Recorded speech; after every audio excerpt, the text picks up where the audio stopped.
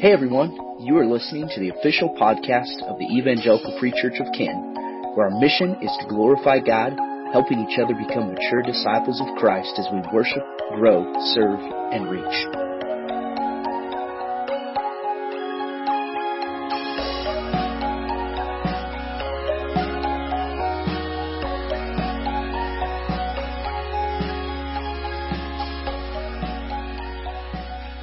Take your Bibles and open up to Isaiah. Isaiah chapter 9 is where we're going to be, and we'll get the lights up here in just a minute.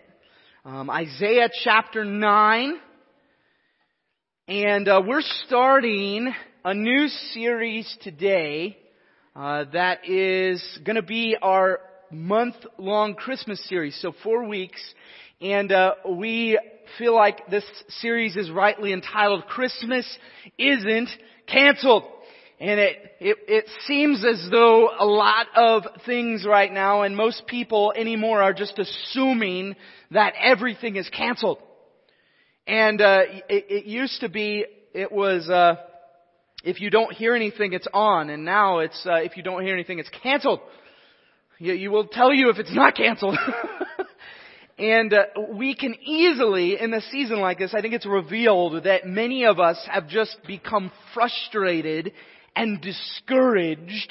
And in the scheme of that, we've lost a lot of hope. And many times, maybe in your household right now, it feels as though there is a little bit of lacking Christmas joy, as it were, because of the distractions that are taking place.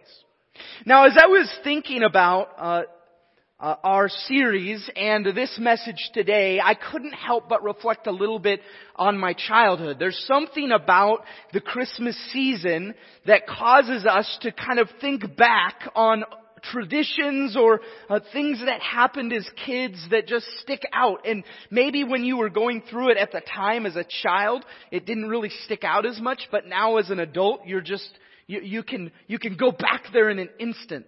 It doesn't matter how old or young you are. We each have some of these.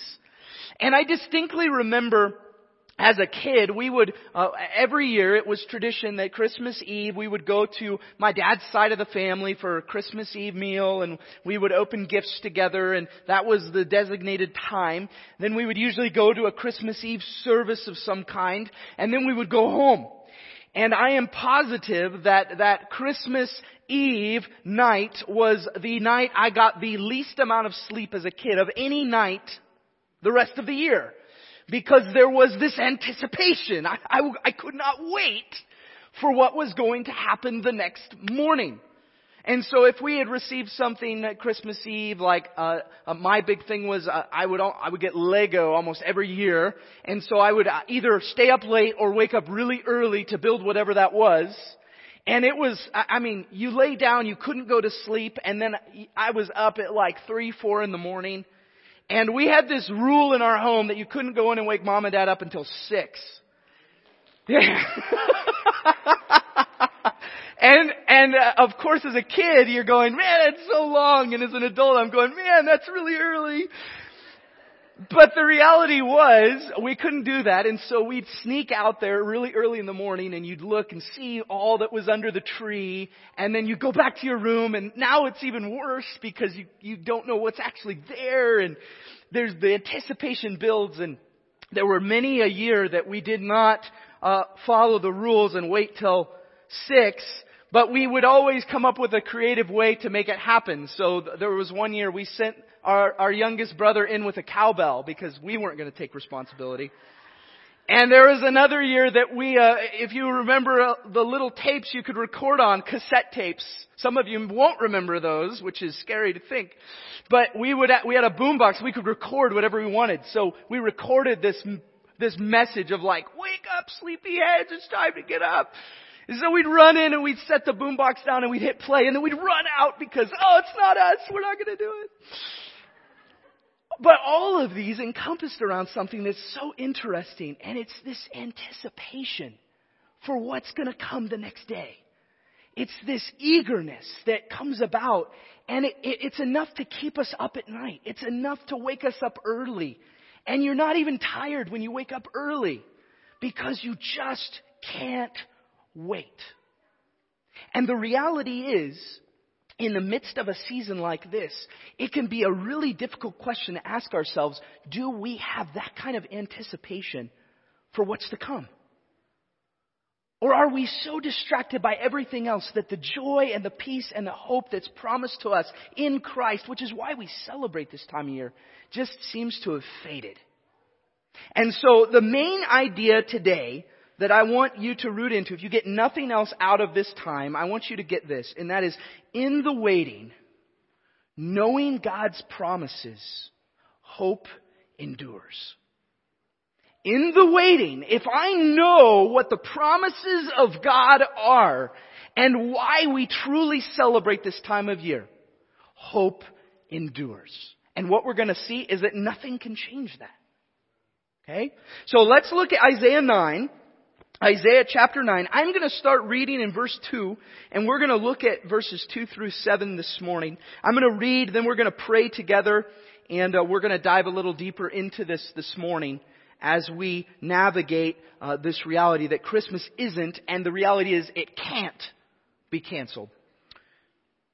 Isaiah chapter 9 verse 2. The people who walked in darkness have seen a great light. Those who dwelt in a land of deep darkness, on them has light shone. You have multiplied the nation. You have increased its joy. They rejoice before you as with joy at the harvest, as they are glad when they divide the spoil. For the yoke of his burden and the staff for his shoulder, the rod of his oppressor, you have broken as on the day of Midian. For every boot of the trampling warrior in the battle tumult and every garment rolled in blood will be burned as fuel for the fire. For to us a child is born, to us a son is given, and the government shall be upon his shoulder, and his name shall be called Wonderful Counselor, Mighty God, Everlasting Father, Prince of Peace. Of the increase of his government and of peace there will be no end. On the throne of David and over his kingdom, to establish it and to uphold it with justice and with righteousness from this time forth and forevermore. The zeal of the Lord of hosts will do this. Father, as we take a look at this text today, may you encourage us. May you remind us of your control, of your sovereignty. May our hope as we leave here be rooted in that which cannot change. And may we celebrate with joy the reason for our hope. That is Christ our Savior, whose birth we celebrate this month. We pray this all in His name. Amen. Now, before we go any further, it's really important that we step back and we take a moment to consider what is the significance of this guy named Isaiah. Why are his words important, and what even is this? Isaiah is known as one of the major prophetic books. And that's not to discredit or say that the others are less important, okay? It's simply to recognize that Isaiah and the amount of space that it takes up in your physical copy of God's Word and all that it covers in its chapters is considered one of the major prophetic books of Scripture. So if you ever hear someone refer to the major prophets or the minor prophets, has nothing to do with how important their message is or isn't. It has everything to do with the reality that the words that they're speaking and what they're communicating is significant.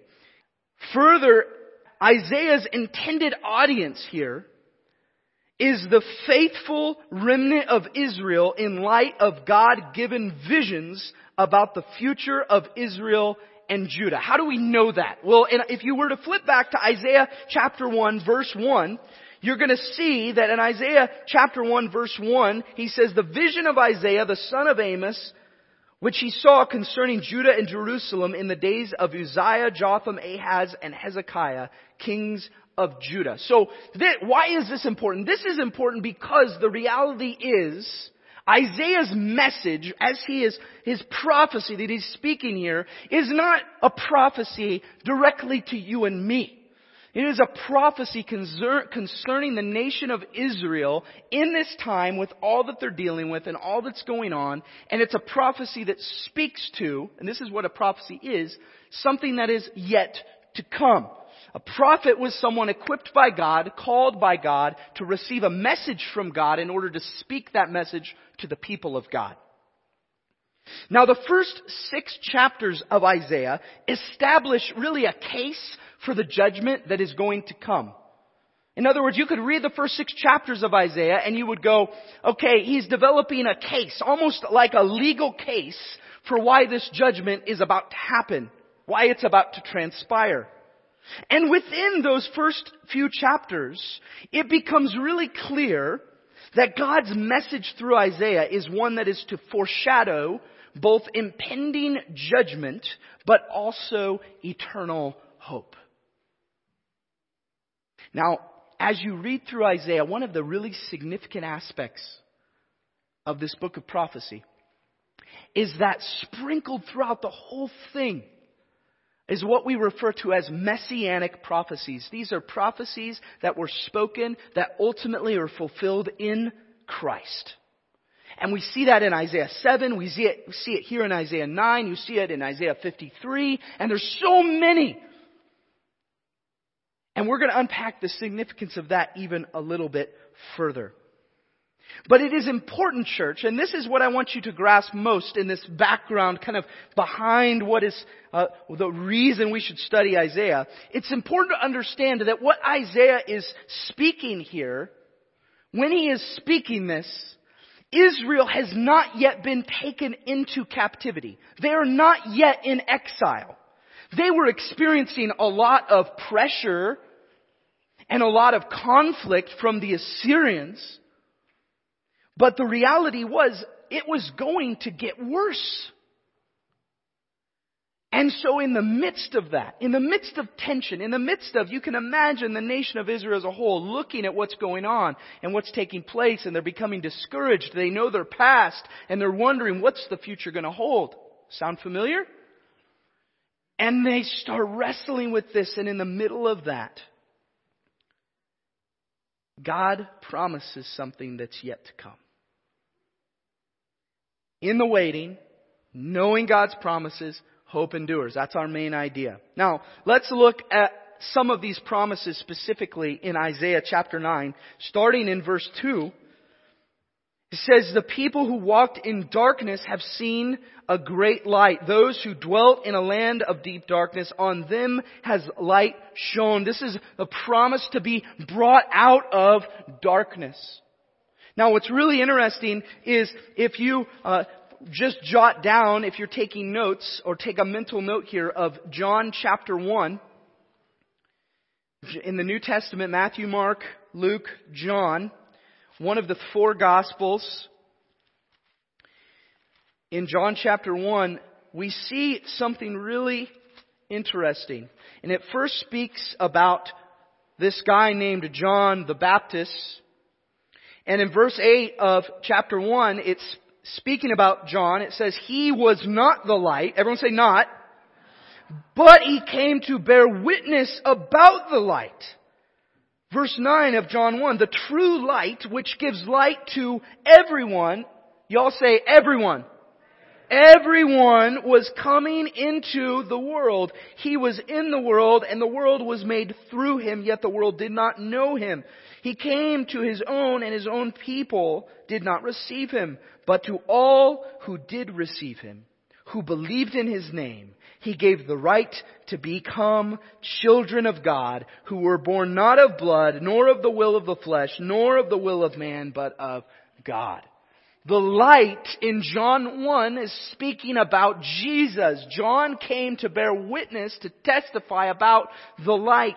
Isaiah 9 promises to the nation of Israel, the people who walked in darkness have seen a great light. Those who dwelt in a land of deep darkness, on them has light shone. And it's no mystery that light shines so much brighter in the darkness. The promise to be brought out of darkness. The second promise we see in Isaiah 9 is a promise of peace. Everyone say peace. Verses 3 through 5 say, you have multiplied the nation. You have increased its joy. They rejoice before you as with joy at the harvest. As they are glad when they divide the spoil. For the yoke of his burden and the staff for his shoulder, the rod of his oppressor, you have broken as on the day of Midian. For every boot of the trampling warrior in the battle tumult and every garment rolled in blood will be burned as fuel for the fire. In verse 7, again, of the increase of his government and of peace, there will be no end. Sounds great, doesn't it? Now, church, this becomes really challenging, and obviously we recognize here this is being spoken to the nation of Israel. But the truth remains that true, lasting peace here on earth cannot and will not take place until Jesus himself reigns. And we can easily become so distracted because we look around us and we go, my goodness, nothing is going well. Everything is in chaos. And we become focused on the chaos instead of being focused on the promise. Now, we can go the other way, right? We can go the other way and we can focus so much on the promise that we completely ignore and become stagnant to the mission we've been given here to model Christ on earth. And the balance here, church, is that we recognize we are a people who are here right now with a mission given through God by His Son. But our anticipation and our security and our hope is not in this. And it's not here. But it's in eternity. And nothing can change that. That was the promise that was meant to bring a sense of stability and a reminder to the nation of Israel as they are about to enter into a time they had no idea.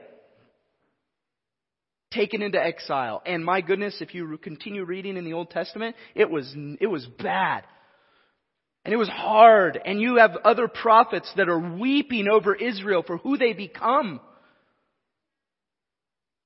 And yet these promises remain true. And they remain consistent. There's a third one that we see. A kingdom established with justice and righteousness forevermore. Look at the second part of verse 7. On the throne of David and over his kingdom to establish it and to uphold it with justice and with righteousness from this time forth and forevermore. That's a God justice. Not a man-made sense of justice. It's a God righteousness. And it's lasting. It's eternal. Now, once again, I will speak to this. The truth here is that here's what we can anticipate with eagerness in eternity. It does not change the fact that we are called as people of God. We are called as children of the Most High to do justice and love mercy. To seek that out, but to do so rooted in these truths of what God has promised. Now, a question that could come up in this is, how are these things promised? How are these things going to come to be? And we see this in such a unique way. The first thing is in verse 6. For to us a child is born, to us a son is given. And the government shall be upon his shoulder, and his name shall be called Wonderful Counselor, Mighty God, Everlasting Father, Prince of Peace. It's through this child that God is promising these things to the nation of Israel, to His people. And this had to, we don't really know what their response was as they heard these things spoken from the prophet. But I have to wonder what their thought process was when it was said, a child. It doesn't come out and say, a great ruler. It doesn't come out and say, a phenomenal king. But instead, For to us a child, everyone say child. A child is born. And the government's going to be on His shoulders. His name, Wonderful Counselor, Mighty God, Everlasting Father, Prince of Peace. Now those aren't meant to be specific like this is what you're to call Him.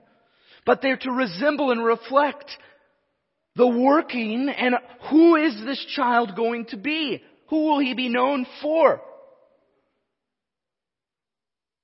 But there's a second thing we often skip over, church, in this. How will this be done?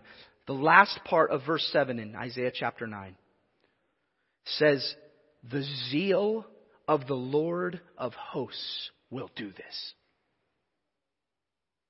The zeal of the Lord of hosts will be the one to establish these things through this child who is to be born. You and I have a unique perspective, don't we? That sitting here, we know what comes after Isaiah's prophecy. We hold the truth of the gospel in our hands. But do we anticipate what that means? Do we wait with eagerness like a child on Christmas Eve? Does it wake us up in the morning eager to encounter the day? So I want to shift this a little bit in a personal way. What causes us to lose hope?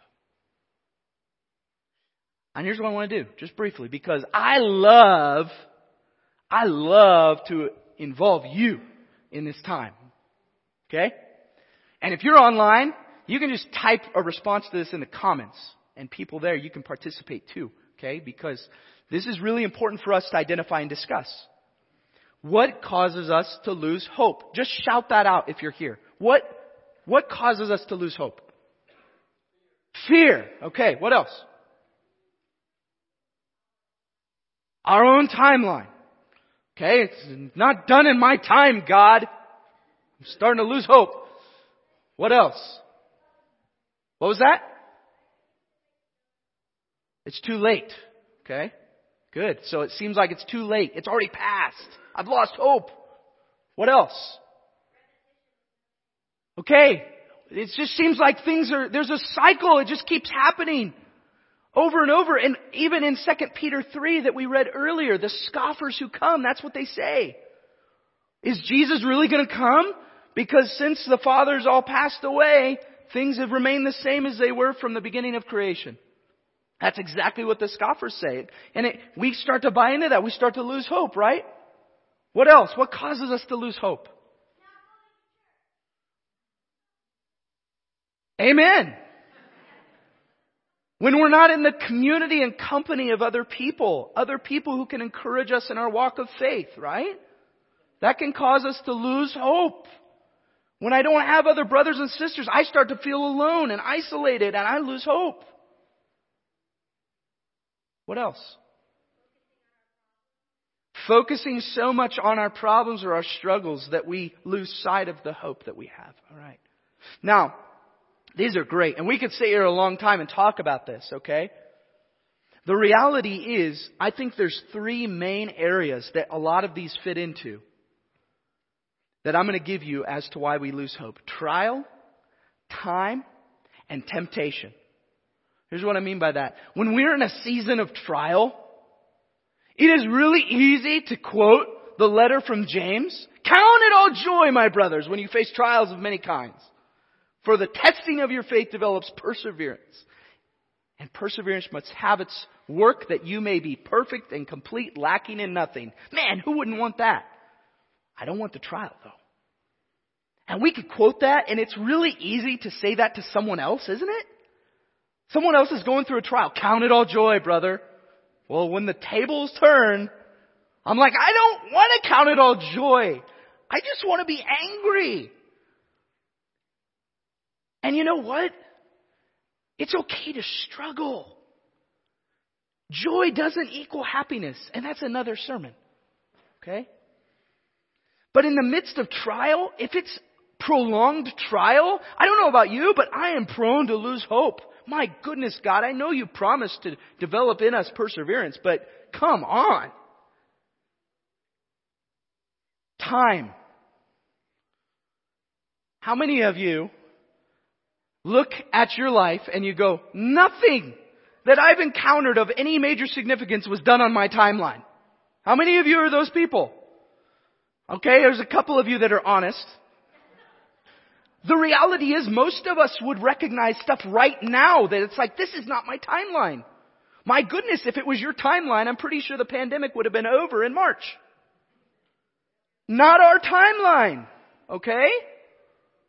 Does that mean God's promises are any less true? Does it mean that He's any less faithful? Does it mean that our hope has changed? No.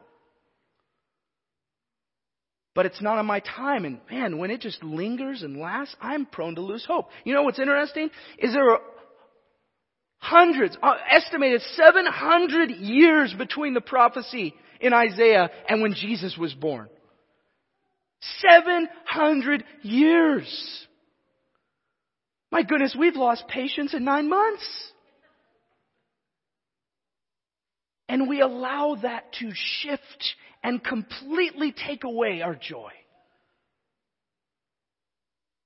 And temptation is the last one. Man, when I face seasons of temptation and I fall into temptation, I fall into my sin, I am prone to lose hope and become discouraged. I'm prone to forget the hope of the gospel that I've been given in Jesus. Even though the promise of 1 Corinthians 10 is that God will always provide a way of escape when we face temptation. When I don't take that way of escape or something comes in the way of that, my goodness, I am prone to lose hope. Trial, time, and temptation. Now, all of these, here's the big one, church.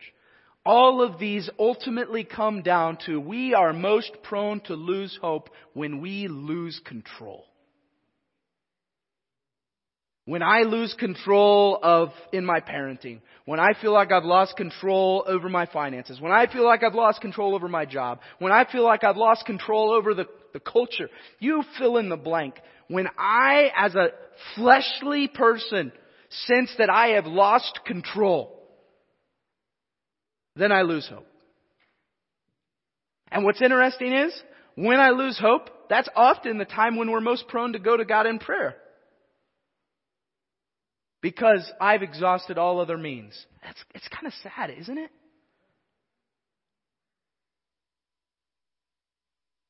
So, where are you at? What have you lost control of that seems to be squelching the joy out of this season for you? And I'm not saying that somehow you put on a face, okay? Don't do that. Turn to your neighbor and say, don't do that. Okay?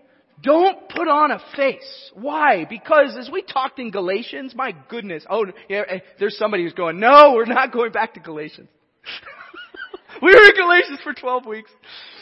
But in Galatians, we bear one another's burdens. That includes, even if someone is struggling to find joy in this season, come alongside of them. Be vulnerable and honest, but ultimately recognize that our joy is not here. That's why it can't change. Your life circumstances are going to change. 2021 you're going to encounter new struggles, okay? Your struggles aren't going to vanish on December 31st.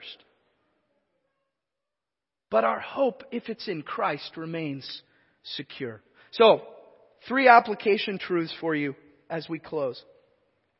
Number 1, God's timing is not our timing. Wait on the Lord. Turn to your neighbor and say, wait on the Lord. Hey, you might need to repeat this over and over and over again because this is not an easy thing to do. Psalm 27:14 says, wait for the Lord. Be strong. Let your heart take courage. Wait for the Lord. We're in a season of waiting, church. And we're going to be waiting until Jesus comes again. Or until He takes us home to be with Him. God's timing is not our timing. Wait on the Lord. Secondly, God's promises are not man's promises. Mankind will promise you many things. Man will promise you friendship. Man will promise you success. Man will promise you reward. Man will promise you all of these things of this earth. God's promises are not man's promises. Trust Him. Everyone say, trust Him. Trust Him. 2 Peter 3:9, which we read today. The Lord is not slow to fulfill His promises, some count slowness, but is patient towards you, not wishing that any should perish, but that all should reach repentance. And lastly, God's hope, the hope we find in God Himself, is not an earthly hope. Hold fast, church. Hebrews 10 verse 23 says, let us hold fast the confession of our hope without wavering. For He who promised is faithful. Everyone say, God is faithful. In a season of waiting, church, when you are tempted to doubt His faithfulness, trust Him. Hold fast. And remind yourself that in Christ, hope endures. Amen? I'm going to ask the worship team to come forward. Let's stand together and we're going to pray, and then we're going to close with a song speaking this truth and this testimony of these things. Heavenly Father, we come to You and we praise You that You are a God who is faithful and that in You our hope endures. God, that Christmas isn't and can't be canceled because the reality is Your plans cannot be canceled. The hope that we have in You cannot be canceled. And so, Father, I pray right now for the one listening to this morning who is recognizing that their hope has been squelched by all that they are going through and all that they are dealing with. God, may You use this to encourage and to remind that the true hope we have in Jesus is one that cannot be changed. No matter our circumstances, no matter our discouragements, no matter our frustrations, hope endures in Christ. May You use this powerfully by Your Spirit to motivate us as we go from here today in Jesus' name.